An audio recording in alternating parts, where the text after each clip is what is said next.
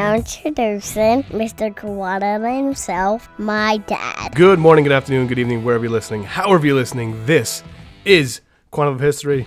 I am your host, Donnie Waldron. Welcome back. It has been a long hiatus for me, and I am very excited to be back at the mic, back doing what Quantum of History was originally supposed to be, which is the History Podcast. It's been about a year and a half I've been away. I've been insanely busy. I bet on myself, and I am paying dividends, and it's been a rewarding experience, but I had to step away from the podcast just because, I could do like the Fleming versus films. Those were fine because that's just talking about opinions. It's really easy, but doing the actual quantum history with all the research and stuff, I just didn't have time to do it. I'm very excited to be back, though. Here's the plan going forward. This will be one of 12 episodes for the year. I'm going to do a new episode once a month, first Tuesday every month. They're going to get released. This one is going to be about Victor Bout, or Butt, I guess it's pronounced in Russian, but I don't want to go an entire, because my maturity level is non-existent. So if I have to go an entire episode saying Victor Butt, I'm not gonna be able to contain that. So we're gonna go Victor Bout, and he was the Merchant of Death. He was the one that was traded for Brittany Griner. He's the one, the Lord of War. Inspired a Hollywood movie even. So this is a very fascinating story. I have some amazing guests, really good discussion, and I think you guys are really going to like this. I'm very excited to be back. I am going to be back here on a consistent basis. Like I said, this is the first of 12 episodes. There will be one a month, every month, on the first Tuesday of every month for the year. And then I'll sprinkle in some Fleming versus films and stuff like that in between. But there will definitely be 12 episodes this year. And I'm excited, and this one is a fantastic way to get back into the groove. Without further ado, let's get right into the episode about the Merchant of Death, Victor Bout.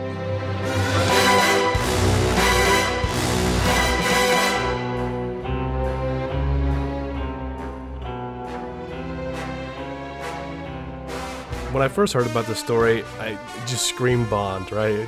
How many times have we seen arms dealers in Bond? You've got The Living Daylights, you've got Casino Royale, you've got Tomorrow Never Dies, and numerous other times where Bond faces a villain that is dealing in the world of arms and that kind of deep culture. And Victor Bout is the poster boy for what it is to be an arms dealer, but his story goes deeper than that. So 14 years after his arrest in Thailand, the world's most notorious arms dealer, nicknamed the Merchant of Death, is now back home in Russia, a free man. In a stunning prisoner swap, the United States traded Victor Bout for WNBA player Brittany Griner. Griner was arrested with hash oil in her luggage, charged with smuggling contraband into the country, and sentenced to 9 years in prison. So why did the United States trade for Griner? Why was this man so important to Russia? And the answer to that is a true Bond villain plot that already inspired one Hollywood movie and surely can inspire another Bond villain. Victor Bout's origins remain vague. Most believe that he was born in 1967 in Dushanbe, the capital of Tajikistan. At the time, Tajikistan was within the Iron Curtain. Dushanbe is surrounded by Uzbekistan, Turkmenistan, Afghanistan, Kazakhstan, and China. If you take a compass and you put the needle on Dushanbe and you spin it around, you would hit all those countries in the same measured radius.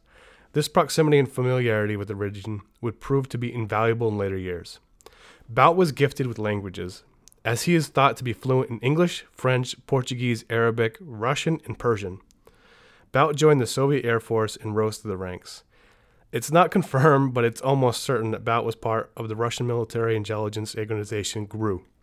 GRU has not only their intelligence, but they're also their own special ops unit. Their standing in Russia are even more mysterious and dangerous than the KGB. Where he spent his time in the 1980s is debated, but it's pretty much accepted by all investigations that Bout ended up in Angola during the late to mid-1980s. It was there he worked as an interpreter to cultivate USSR assets and ties in the African region. Angola speaks Portuguese, and with Bout's fluency in Portuguese, he had a fortuitous opportunity to cultivate important ties. Bout's timing was fortuitous for a number of reasons. Conflicts in Africa were growing, the USSR was collapsing, and blood diamond money was flowing in from Eastern African nations, and there was little to no government oversight. These places are basically running chaos. Economists who visited the region commented just how little was known about the country's economy. Where there's chaos, there's opportunity. And in the early 1990s, the Soviet Union crumbled, Airfields were littered and abandoned, and they had cargo planes everywhere just sitting there rotting. There was reports where you landed in an airport in the former USSR countries, that you could see massive planes with flat tires and rotting on strips that had grass growing in the landing fields. So they basically just had a mass exodus and just left the planes where they were because there was nothing more that the USS. It was collapsed. It was just overnight. It was no more. So these cargo ships were the perfect for Bout's needs. And by the time the USSR fell, Bout's ties and connections in Africa had grown, and he had clients that had money to spend and weapons that needed to be filled. Bout needed very little money to start his business because the abundance of cargo planes available. It wouldn't be like here. Imagine trying to start a buying planes and all that here. It wasn't like that at the start of the 1990s, because all Bout would do was just lease these planes that were already abandoned on the fields, and he would hire out-of-work former military pilots and crew, and he paid them very well. He had the backing of what in Russia is called a krisha, or a roof. A krisha is either a high-ranking government official or high-crime-ranking syndicate boss who backs your capital endeavor.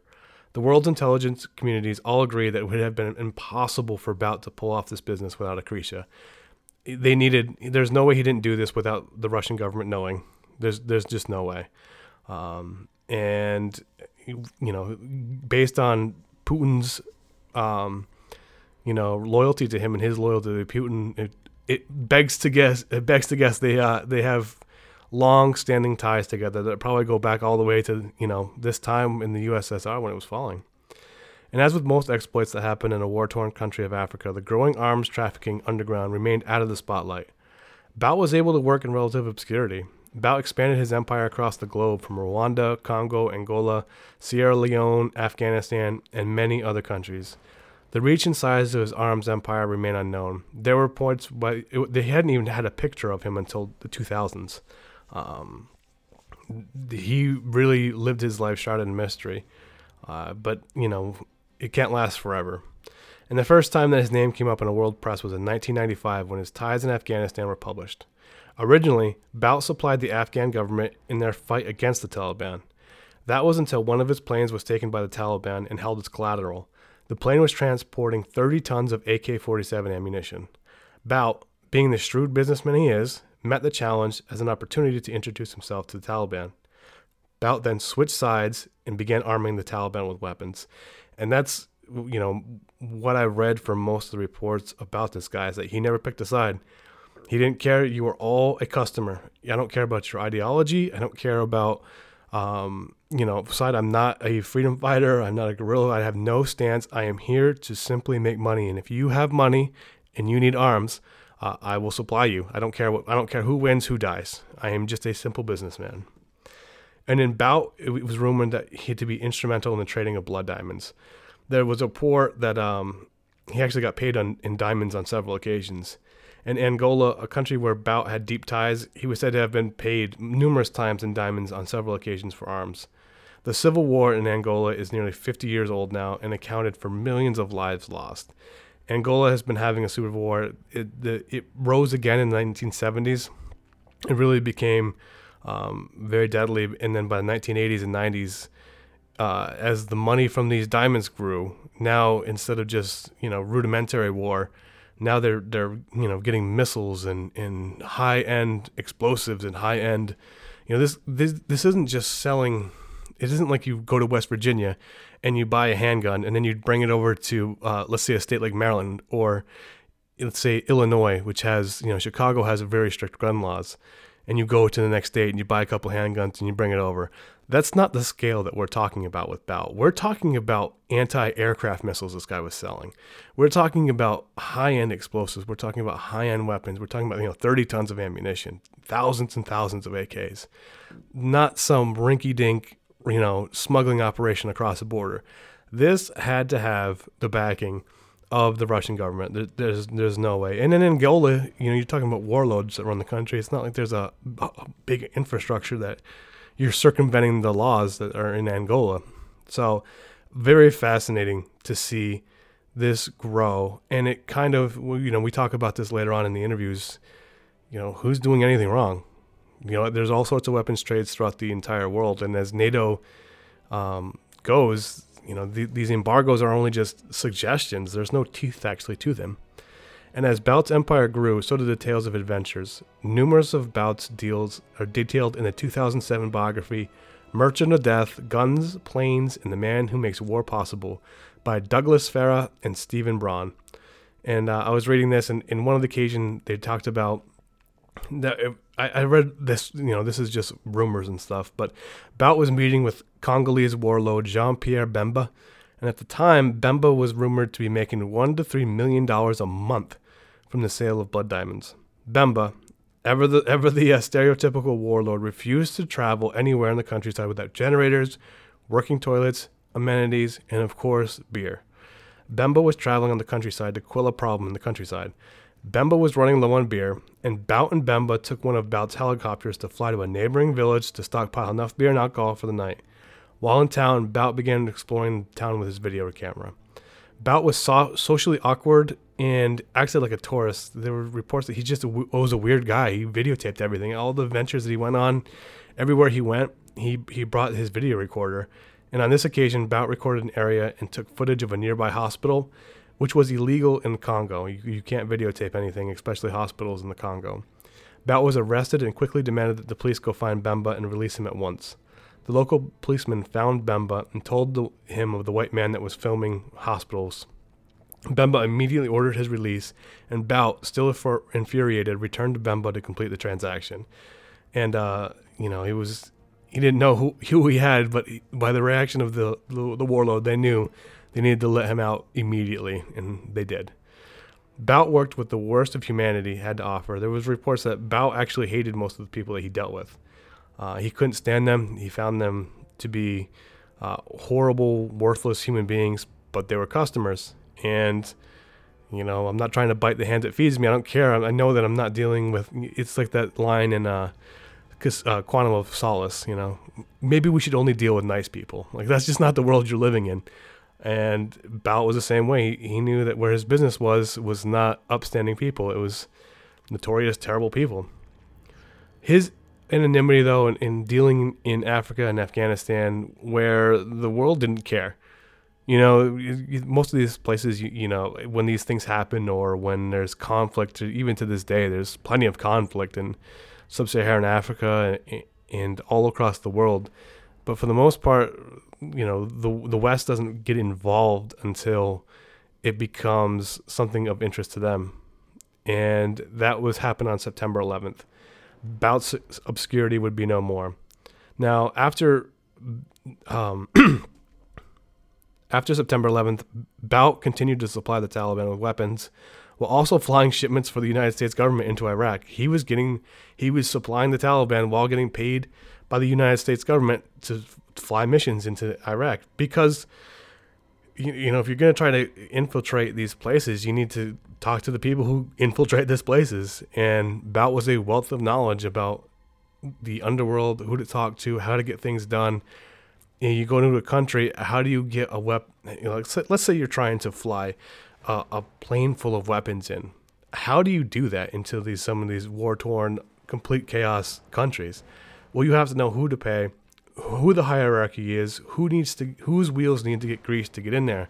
Because if not, if you can land the plane and the military can say, this is our plane now, and you are stuck there until, of course, you pay the bribe. And that's how the rest of the world works. Or not all of it, but that's how a good section of the world works.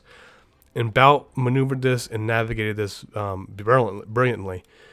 And that kind of knowledge, you can't read about that. You can't study it anywhere. You just have to be on the ground, and you have to be good at making contacts, and that's what Bout was really great at doing.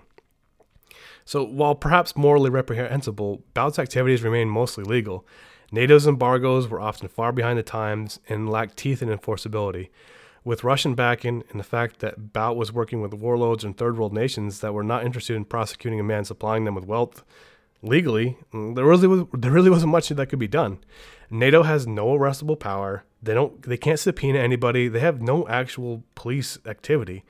All they could do is write strongly worded letters and try to do pressure other nations to do actions such as embargoes and things like that. But NATO itself, they're not capable of really doing anything.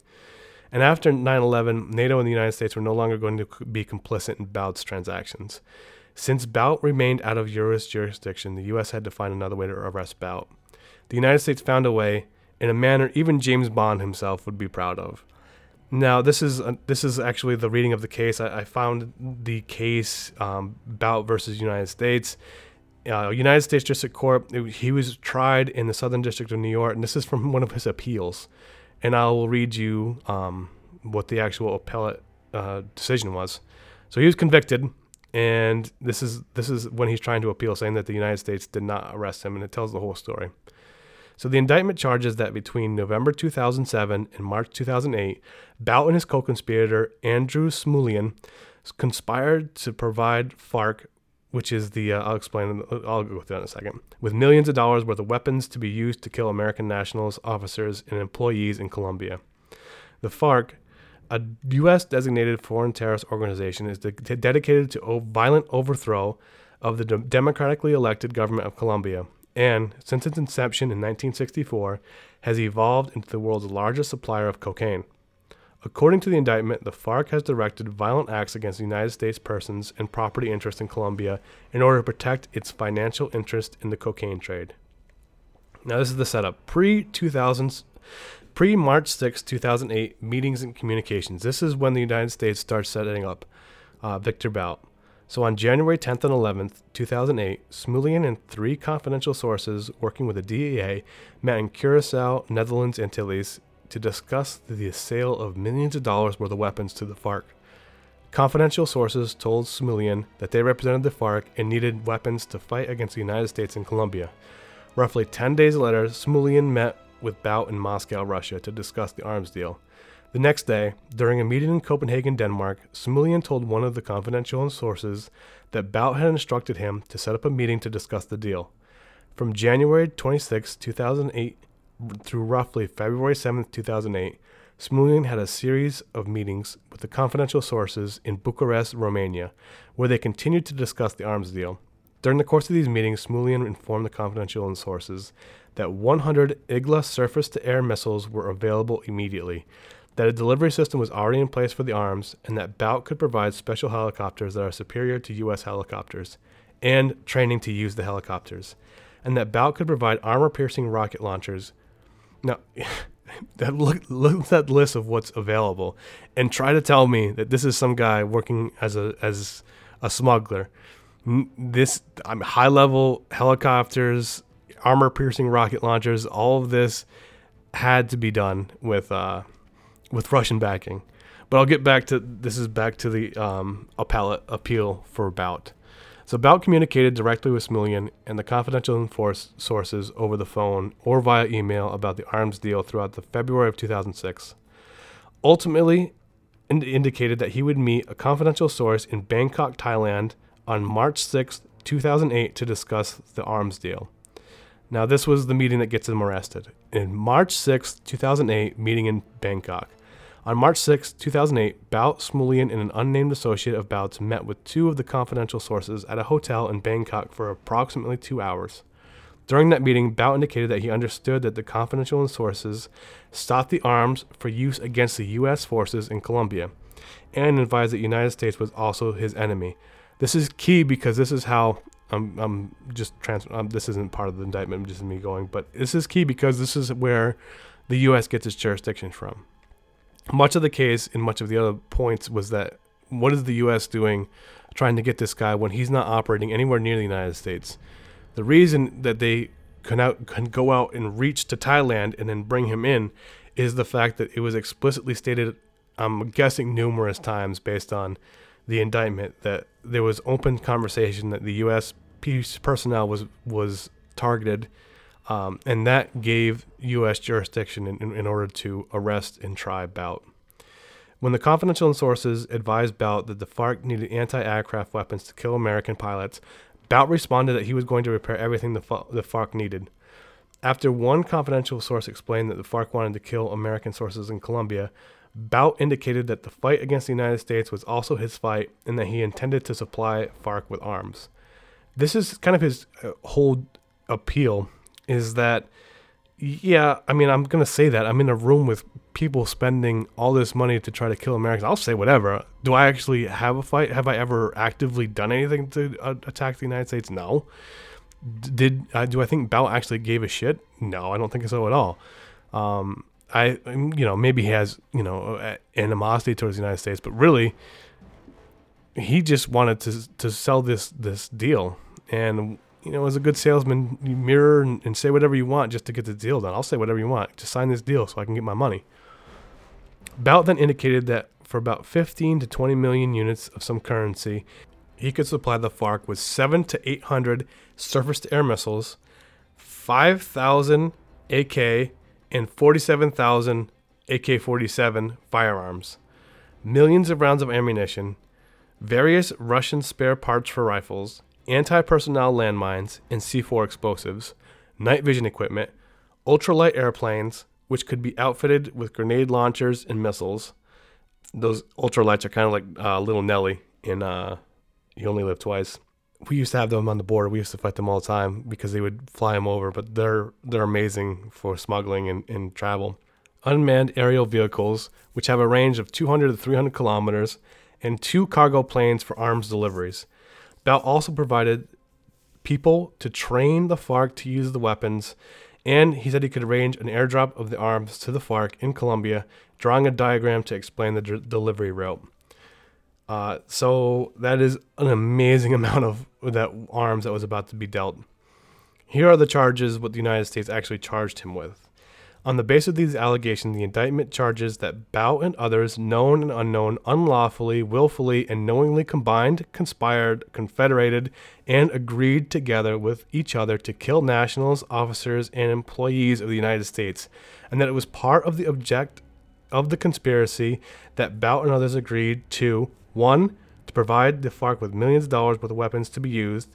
2. To kill those nationals, officers, and employees. 3. To protect their cocaine trafficking business, and to attack U.S. interests in Colombia, knowing that the FARC had engaged and was engaging in terrorist activities, and to acquire, export surface-to-air missile systems to enable FARC to attack the United States aircraft in Colombia. And that's the indictment that he was charged with, and you can see that all the elements of the crime are met, based on the conversation and the in furtherance of the actions that Bout was about to do. It is clear from this that the main emphasis on the case was that Bout had to know and still facilitate the deal, knowing that the weapons would be used by a terrorist organization against the United States. The nexus that created and kicked in jurisdictional control over Bout. Bout was arrested during the March meeting in Thailand. Bout was convicted of violating 18 U.S.C. 2332G, which states that unlawful conduct makes it unlawful for any person to knowingly produce, construct, otherwise acquire, transfer directly or indirectly, receive, possess, import, export, or use or possess or threaten to use an anti-aircraft missile or any aircraft missile launcher. It casts a wide net of things that you can do as the United States. And the criminal penalties under subsection C say that any person who violates or attempts or conspires to violate subsection A but will be fined not more than $2 million and shall be sentenced to a term of imprisonment not less than 25 years or imprisonment for life. And that was when Bout was convicted. The judge actually thought that it was too harsh, but they said that there was no choice. I have to give you 25 years based on the code.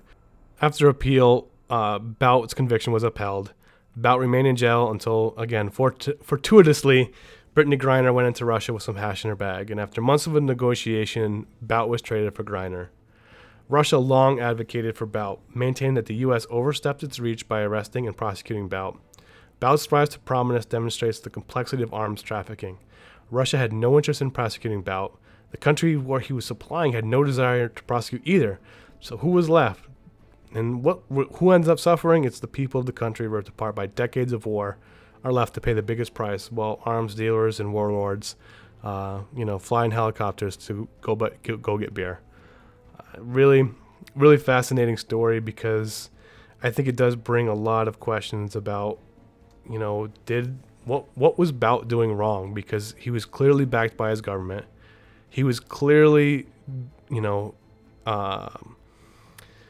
when you get into the guerrilla warfare, yeah, you can kind of say that it's against the government interest, but it is the U.S.'s place to go and arrest them.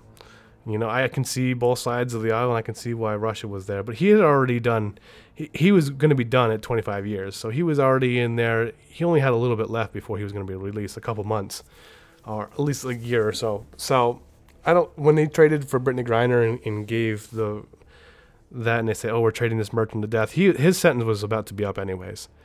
And, yeah, he got a little bit of parole, but you know, it wasn't. I don't think it's as big as what the media made it out to be. Just because he was going to be released soon, anyways. But this is what the discussion. This is why I'm bringing on all these fantastic guests in. I cannot wait to get into it. Without further ado, let's bring the guest on and let's have some discussion about Victor Bout, the Merchant of Death.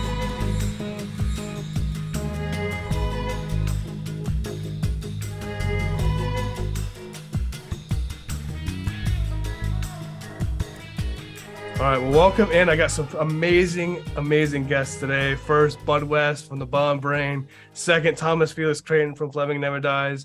And Jason Kim, everyone's favorite slutty Asian. Welcome back in, buddy. I'm so excited to have all of you guys. You know, we've got the voice of an angel, the jawline to match, and Bud West, the smoothest guy, the coolest cat going around, guys. So welcome back. And first, I'll start with Bud. How have you been, buddy?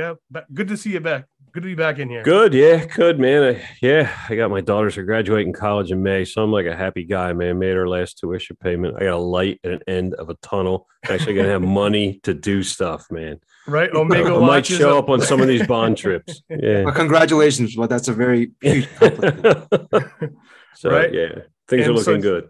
Jason Kim, who's out there dating all the girls who are recently graduated college. Welcome back, Jason. How you been, buddy? Doing all right. I just finished my third and final round in New York City and saw Daniel Craig for the third and final time of 2022. You know what? I meant to ask you. How did he justify that Belvedere vodka commercial? He just wanted to like loosen himself, and it was more so Taika Waititi and how he hired a dance choreographer, or they hired a dance choreographer to come to his house and like. So hold on, that was purposely choreographed. Oh, absolutely. Just because like Taika, because he says he's not a musically gifted person, so like the choreographer would be like, jump now, and then you're like, and he's like, and then it was all multi-cutted. And I believe the forum that me, Kyle, Matt attended, and as well as Boomer said, it will be on Josh Horowitz's podcast and YouTube. He does like MTV and Comedy Central, but I never heard of him before this event. Well, I'll definitely have to check that out. And that was definitely one thing I wanted to question about, that Belvedere was purposefully done like that. And the fact that it was choreographed is even more troubling. But I'll move on. I digress. Welcome, Thomas. Feels great. And I always have you on. You're always so fantastic. How have you been? And what's been up? Catch up. Look, what's been going on, buddy? All is good. All is good. I'm calling you from what they call God's own county, which is Yorkshire in the north of England. A lovely place. I'm happy to join you from here. I'm calling you from God's blind spot, known as Baltimore United.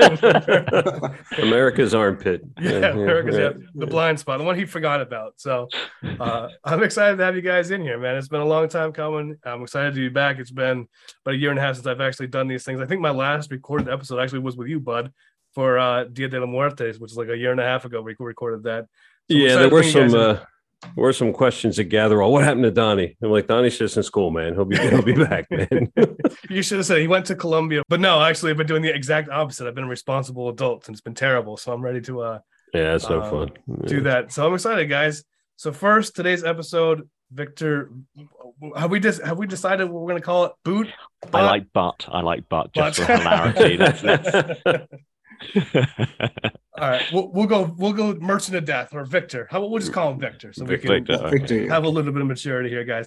So I'm very excited to talk about this topic because it brings a lot of layers, it brings a lot of dimensions to it. And I know a lot of you guys either have traveled around the world, seen a lot of these places, seen a lot of places where there's conflict, or you guys have dealt with dealings and stuff. So when you first heard about Victor, and the story behind him, what did you guys first kind of think about Victor himself? What was your first impression of him? I'll go first. So I'm the very first thing before very first thing I did was rewatch the Nicolas Cage movie called Lord of War from 2005. Awesome movie, guys. You guys should watch it on HBO, by the way. And I love the Nicolas Cage's, and which the movie is based around Nicholas, around Victor, and the International Arms Committee apparently heavily endorsed this movie because they said the movie did a really good job of portraying how him and other arms dealers, ship weapons really rapidly across a lot of war zones. And I especially love the line that Nicolas Cage's character says in the movie. I provide weapons to every single army in the world except for the Salvation Army. Right? Keep your bell. Who wants that? The bell doesn't pay. How about you, Thomas? What about you? I mean, I know you've been world traveled, and what would you think about, what kind of his thing of, we talk about he sells to everybody, and he is profiting on the chaos and the misery of others. He is, but if you intend to be a major military power, then you need to be able to supply your own military, and you need to be able to do that in peace and wartime. You can't just wait till a war and then start setting up the factories. So you tend to keep them going, and if you're keeping them going, you need the scale for economy. And if you've got that scale, they need to go somewhere. So you tend to get into the business of arms dealing if you're any kind of power, right? The US does it, the UK does it, Russia does it. We sell to very different people. But if we didn't sell it to them, somebody else would. That's a great point. I mean, these you're talking about, the actual case that he was indicted on was selling, armor-piercing missiles and helicopters that were more advanced than anything the U.S. has, and people to go train them. I mean, this is not something that you could just have as a third world nation so easily. Hey, we're just going to go build this high advanced weaponry. Like you have to buy it. And what do you think about that kind of aspect, Bud, about what it would take to actually sell these weapons, procure them, and have your own set of military? I think in his case it was probably just like the right place at the right time, and he was just like an opportunist. I mean, right at the collapse of the Soviet Union, and they lost track of all kinds of stuff. Yeah. So he could move it in that way. They could move it out that way. Obviously, he had all kinds of backers. This is not one guy doing this. And he did start small. I think he just started with the Kalashnikov rifles or something like that. But yeah, then he builds up, and it's like tanks, helicopters. and he just kind of goes for broke. But, it was just really right place at the right time. I mean, here's a military intelligence officer. He's already got connections in Africa, speaks like 6 languages and stuff. And and it's like, some people are born for capitalism. I mean, that's not really the best example of capitalism, but it's like he immediately recognized how to make a buck. Yeah, absolutely. I mean, it says that he started in Angola was where he really started out. And all those nations, I mean, there's no, especially at that time, late 80s, mid 90s, how did you keep track of it? It's not like, there was a big infrastructure to where to go for this. Yeah, I mean, I'm glad you brought up Angola because because I know North Korea apparently because the Soviet Union and then now Russia, they have a huge connection with North Korea, and via North Korea would always send a lot of military trainers to Angola to support their arms and civil wars. There's a lot, and I've seen a lot of documentaries about North Korean defectors who talked about like teaching various martial arts to like Angolan forces and providing AK-47. I mean, they would purchase their AK-47s from the Soviet Union or now Russia, and then they would always talk about we were providing AK-47s to them, and then they never mentioned Victor himself, but then they did talk about the connections and the networking and the supply chain that they built up through the 80s and 90s. Yeah, why would you think North Korea and Angola would be? Is it just because of this? I mean, from what I researched, is that the Soviet Union were very heavily in Angola. Do you think it was kind of a thing where the United States had South American countries that they would use to use as like a median, or almost like create a veil so that they could go from US to South America, then to Afghanistan, or to, wherever the prize of the day was? Why do you think the connection grew between North Korea and Angola? I was very astounded by that too, because and it wasn't just Angola. North Korea is a very small country, country of 30-40 million people, and I was so surprised how much presence their military had all across West Africa, Angola, Libya, Sierra Leone, and then the presence only grew after the collapse of the Soviet Union, because like up to like, because like, I mean, I'm not gonna go too down the rabbit hole, but during this Cold War, North Korea had economic backing of Soviet Union, so like they never had to work. So they were able to rely on socialism, and at many points in that 50-year period, their economy was better than South Korea. But once the Soviet Union, once they lost their main backer of their economy, like they were dirt poor, and their country was severely impoverished. So they're like, no, we had to find ways to fund our economy or fund our government. That's why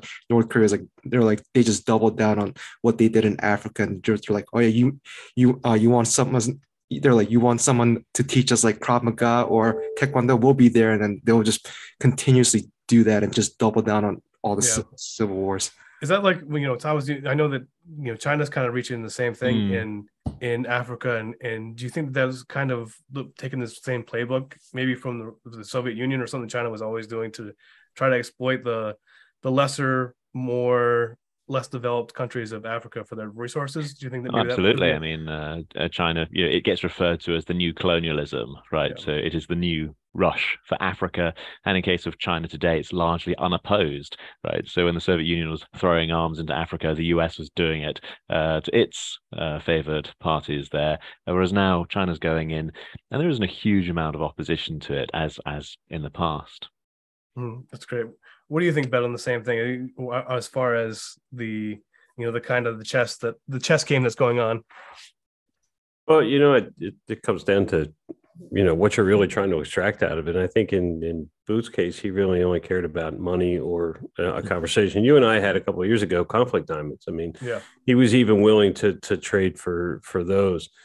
And, so it's like, it's just that opportunity that comes up. And then, just as Thomas said, as soon as somebody backs off, somebody else just jumps in and fills the vacuum there. That's a great point. And that kind of one of the points that I really wanted to get into talking about is, what was actually wrong with what Victor was doing? I mean, morally reprehensible to gain profits from the suffering of others. I get that. And, NATO's embargoes, for most of the things that he was doing was not illegal. NATO was behind on the trade embargoes. Right. Well, in some cases, though, I think he was arming both sides of certain wars. Yeah, exactly. Certain wars. Have you guys seen the new? Have you guys seen the new the FIFA Uncovered documentary that came out on Netflix? I did. I'm familiar with the story. I haven't watched it. Yeah, it tells the corruption. Is FIFA not entirely clean? I hate to break this to you, Thomas. I don't want to spoil the ending, but it turns out they're not. It'll be Enron next. I think Sepp Blatter is an excellent guy. Yeah. Right? Well, that was the interesting thing, is they spend this whole docuseries talking about how corrupt FIFA is. And at the end, they want to ask Sepp Blatter, do you take responsibility for the corruption? Do you feel bad about the corruption? And Sepp has an interesting take. He says, no, I don't, because you may have your set of rules in your country, but this isn't how the rest of the world. I can't be responsible for how the rest of the world does their business. And to try to do something on a global scale that involves payoffs, bribes, and it's just the paradigm of the state. That's how it works. Yeah. It's how it works. Maybe I shouldn't be doing it in CONCACAF and Chuck Blazer, which, oh my God, what a fat piece of crap that dude is. But these other countries, maybe you may look down upon it, but there is a sort of legal realism that goes along with that. Anybody have thoughts on that idea about, did they do anything wrong? A boot? Good question. That's a very good, no one wants to jump on that one. I'll let that one marinate and somebody else take it, Sure. right? Right. That's what are we talking? That's a very existential question for sure. So for me, I think that for sure, if you're not going to be the leader of the world, for FIFA, in FIFA's case, if you're going to lead the world and you want to lead the world in something that you want to value, especially because it is such a that you can take responsibility. But in this underworld of weapons and arms trailing, you've got Russia, who clearly is okay with what Boot's doing. Clearly okay. They clearly have backing, and we'll get into that a little later. They're obviously making money off it too. Yeah, everybody's making, and the other countries they're dealing with the leaders of that other third world country, and they have no other way to get to arm themselves or to arm their place. because manufacturing, you're not going to build plants like we said before. You're not going to build this, so you have to buy it from other countries. And where's the line of when you accept someone who doesn't have anything to do with what the weapons are coming in and telling you, two sovereign nations, what they're supposed to do? Yeah, well, you always wonder about the legality of it when it's done under the radar. Yeah. I mean, like if you've got a aside, nation that's coming out and saying, hey, yeah, we're supplying these guys, we're sending these guys money and stuff, we're picking a side.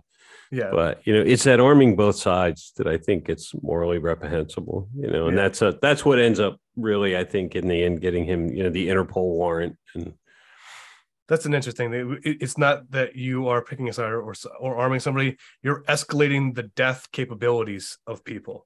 Is that where you kind of find it reprehensible? Is that you're taking it should be a fist fight and turning it into a gunfight? And you're just making money off the carnage at that point. But you're not really arming rebels to overthrow a corrupt government, but corrupt in your view. Or you're not corrupt in your view, whatever. You're not arming a nation to put down a corrupt rebellion, But, then he's into, then he ticks off the wrong people. Then he's arming the Taliban, and then it's also pick your enemies. I mean, who are you gonna arm there? I mean, if I'm arming Jason here to go get Thomas, right? I feel I zoned out for a second. And what? Sorry, right. I know UK guys don't have guns, but we all got it. Right. How about you guys? What do you think, Thomas, on that front? As far as not just legality but morality kind of deal about what transpired.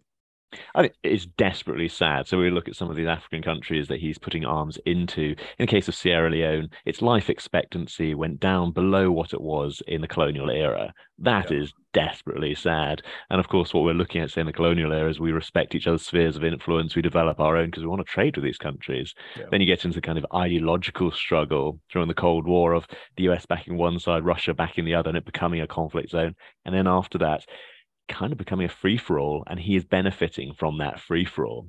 And so it's that kind of that chaotic vacuum that he's benefiting from. So it is desperately sad.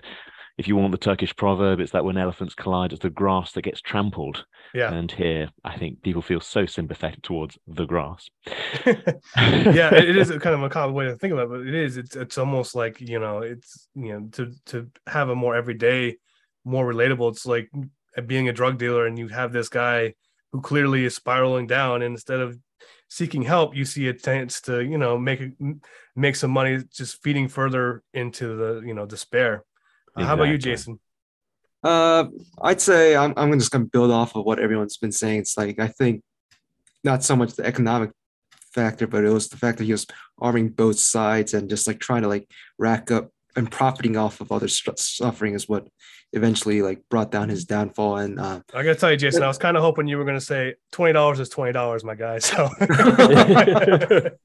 and more so, like I know, like I remember I read the papers about like how he did arm the Lebanese army in the 2006 civil war, as well as he armed the Hezbollah to shoot down the Israeli airline from Kenya. And then I was like, yeah, I mean, and I was like, yeah, if you kind of tick off the Mossad and the IDF, the Israeli Defensive Force, you're going to create a huge long list of enemies in that. And I know, like I don't know, I mean, someone back me up or correct me, but I have heard that he did provide some sort of supply chain for the U.S. government during the Iraq War in the 2000s, but then eventually. Yeah, he made $50-60 million transporting U.S. equipment before they realized that they were using a shell company that he was running. Yeah. So he out of our Pentagon, he got about $50-60 million before they realized what was going on. You actually make a good point with the Hezbollah, and who are the weapons going to be used against? Yeah. It's one thing to have an army fighting another army. It's another thing to have an army just attacking civilians. How much did the U.S. Defense Department pay him? $50 million. Something along those lines. Yeah, it was something crazy. Well, who else are you going to pick though? You'd have to. You're starting this war, and who better than to outsource, confidential informers or people who know actually how to fly into Iraq? How do you fly into Iraq? It's like all these places, all these runways, all the intricacies. I've heard this debate or people kind of say like, oh, we're letting the merchant of death buy, and he's going to go back and start his own criminal enterprise.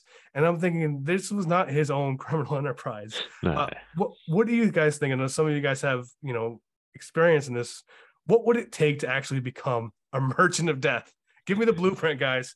Tell me secrets. I mean, so Bud said very early on that he was an opportunist who came at the right time, and at the time of the Soviet Union collapse, like, the Soviet military was just the opposite of Beret. They had oversaturation of just unused military equipment just left and right, and he was able to just get 60 Antonov planes all to himself. And because they're not going to be, because like now they're all individual countries, like not everybody needs like a huge massive fleet. So he just he bought all 60 Antonov planes for a very cheap price, and then just began smoke. And then obviously, I get that in the beginning, but by the time he didn't get taken down to 2008, and he got taken down in Thailand, and he was supplying to the FARC in Colombia, Colombian warlords. It was a DEA operation. So maybe in the 90s you could say, oh, it was chaos and then it was all this.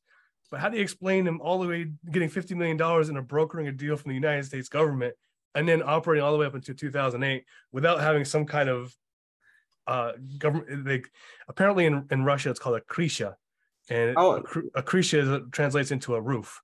Like any military because like I work a lot with military sustainment and supplying, making sure that the U.S. military is mission ready every single day, and that's the point and I think what Victor did really well was, like, because he developed a huge network of supply line, not just from the get-go. He built from bottom up, and he was able to forge papers, and he knew the system really well to continue his operation for the 20-30 years that he did, or 20 years, I guess. All right, so Bud West, I want to be a merchant of death tomorrow. Tell me how I become the merchant of death. Oh, you're on mute, Bud. You're mute, Bud. There we go. So the funny thing was, I was involved in the Army's rewrite of the U.S. Army's of their logistics system, decades ago, and that was done in response to our own military losing track of stuff during the first Gulf War. So the first time we went into Iraq, they want tanks in Iraq, and they're accidentally, sending these things to the wrong spots and stuff. So I mean, it's not surprising to me that with the collapse of the Soviet Union, that they basically just lost track of this stuff. Yeah. But somewhere, somebody knew where this was, where that was. And this guy had all kinds of contacts within the Kremlin, not just Putin or any of those guys. He had multiple contacts. He was military intelligence. He was familiar and had contacts in these African nations. He spoke multiple languages. It's almost like the perfect storm.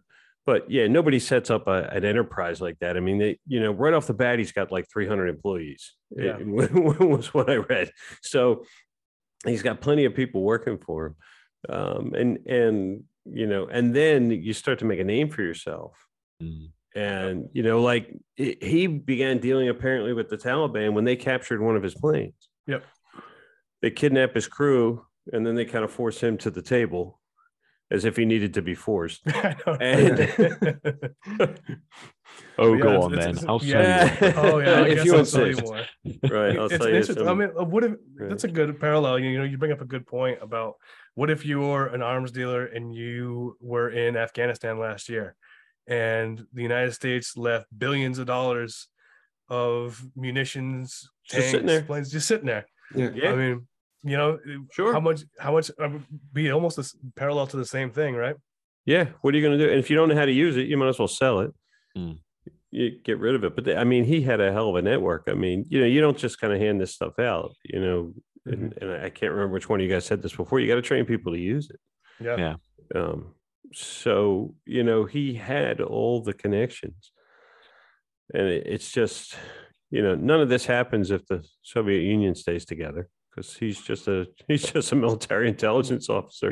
But it's when it all falls apart and people start losing track of stuff, and Oh crap! Didn't we have 20 tanks over there? Yeah. Well, yeah. Chaos Vladimir breeds so and opportunity, so. right? Right. Yeah. Yeah. They How just about you, really. Thomas? Well, I mean, how do I become the Merchant of Death tomorrow? These guys seem to be like, oh, I need connections or whatever. I want to hear the Thomas I idea. don't know. I'd go slightly out of the box. I know somebody who set up a bar, right? And that was very, very difficult in the first year. He had to work, 7-day weeks. He was working every hour that he was awake. It was very, very difficult to make, to break even. Yeah. But once he did it, it was running. And then he started getting profits, and then he started setting up another bar, and pretty quickly he started having £1 million a year in terms of income. Yeah. The first year was hell, but after that he started to make it. So I think looking at Victor Bout, we are looking at on a grand scale. First of all, once you make it, and second of all, on a grand scale, I know a guy. I know a guy. Something done. I know this guy. That's it. I mean, that's probably what he made him so useful was. It's not just he knows a guy in Russia. I know a guy in Angola, or I know a warlord. And there were some pretty cool stories about him being in the African bush with a warlord and flying a helicopter to go get beer for the warlord. And that's just how you curate these things. And I guess he's kind of a few languages, right? Speaking a few languages tends to go with people skills. Yeah, he's from Tajikistan. I always thought he was Russian, but he's not. He's not even Russian. He's from Tajikistan. No. Yeah. And Tajik language is kind of related to Turkish. It's kind of an interest of mine. So you do get two completely different language families already in his head. If he speaks Russian, speaks Tajik, I assume. And then you look at the list of languages that he speaks. I think 6 is generally agreed upon at good conversational level. They're quite diverse and in very useful countries for arms dealing. Yeah, and in the city he was born, you could take like a radius. You just take a compass and just kind of spin it. You hit like 6 countries all in the same radius. So that is a proximity. His ability to that all beneficial. And I think we'll stop with the last topic here. Will be just actually the takedown of him. So he gets the whole idea was that he uses. I'm going to assume based on the way the operation went down is that the DEA has Colombian FARC terrorist organizations. They're going to put them away for life. And they get them to flip. The CIA is basically saying, hey, I know a guy who can get us missiles. Would that keep me out of jail? And the DEA is like, maybe, let's talk.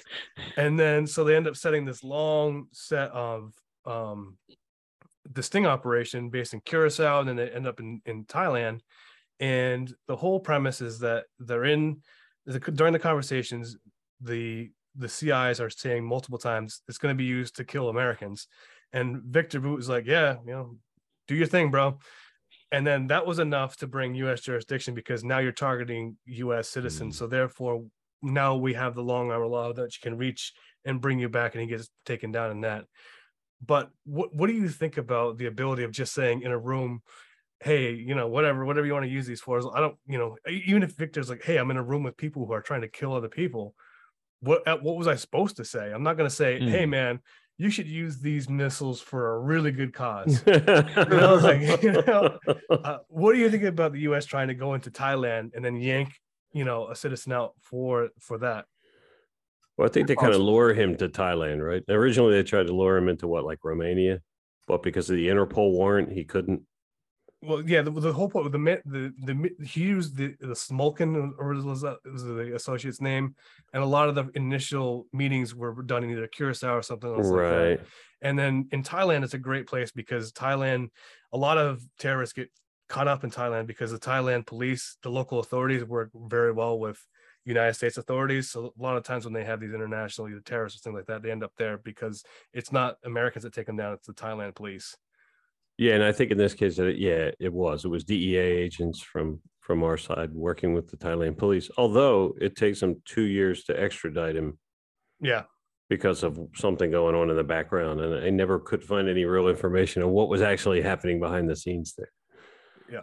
I mean, it's License to Kill, guys, with Colonel Heller. That's what it was. Yeah. What do you think about Thomas? So we've got 3 Americans on the panel, and we've got our 1 representation from UK. How do you feel about the U.S. kind of viewing themselves as the world's policeman in this matter? We talked about FIFA earlier. The U.S. is the one that takes down FIFA. What is the one that take down the U.S. or the Olympic Committee? The Russian doping scandal. all of these things become pet projects almost of these big 3-letter federal agencies. And the US seems very keen to kind of expand its territory of what it can govern. I think all American citizens who live abroad are very familiar with the IRS double taxing people. Americans who live abroad have to pay double taxes, which our government won't. And equally, there have been cases, for example, of Americans committing crimes outside the United States, and the United States basically springing them out. Using it. So the US is pursuing its own rational self-interest. I can only assume that Victor Butt was pursuing Russia's rational self-interest. So in a sense, he benefited enormously from his business of helping Russia's rational self-interest. He was presumably picked up by the US according to what the US's interests were, and finally he gets freed because of Russia and America's interests aligning. So it's the sea on which he sails. Right. It's the dirty business of realism, right? Yeah. What do you guys he think? also, keeps his trap shut the whole time. The whole time he's in Thailand the 2 years, he never says a word. He doesn't take the witness stand during the trial. He doesn't call witnesses in his own defense. I mean, he's actually never given a single shred of intelligence about the true sources of any of this stuff. Yeah. When you can speak 6 languages and you choose not to say anything, that's a good skill. point, man. That's a lot of restraint. Yeah. Right. I heard he also learned further languages while he was in prison. Like he learned like Farsi, Zulu, and Esperanto is what I heard. I don't even know where they speak it, but that was something I just had on my notes. Wow. Yeah, Esperanto was one of his lessons as he learned as a kid. So he got on board that big fashion, and it's a really good gateway language. Although it is artificial, there's not many speakers around the world now. Okay. But yeah, he speaks. They don't speak that in Michigan. I'll find. Maybe I could find a church that does, but I don't know. Who knows what the Yoopers up there speak? But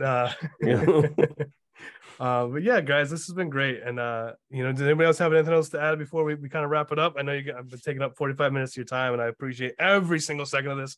It's always a blast. But does anybody have any final words they want to get out on this? No, it's definitely an interesting topic, and it comes up quite a bit, obviously, in the Bond films. I mean, and I think that's why favorite Bond weapons dealer. Oh my God. I'll go first. I'll go first. And I said this a lot. Definitely Valentin Zukovsky, and if you got, and I bring him up because GoldenEye is probably all 4 of our favorite films are up there. And in the GoldenEye deleted scene when Valentin's dealing with the Iranian arms dealer who sells him a Glock that with the short pin that doesn't fire, he's like, "You sold me a fake Chinese, get out of my sight." And I was like, and when I watched that scene, which should have been in the movie, that really reminds me of my dealings with many defense contractors on a day-to-day basis, because like I'm the customer, and a lot of times a lot of contractors sell me like shitty or terrible parts for vehicles. I was like, get out. And my mom's like, Valentin, get out of my sight.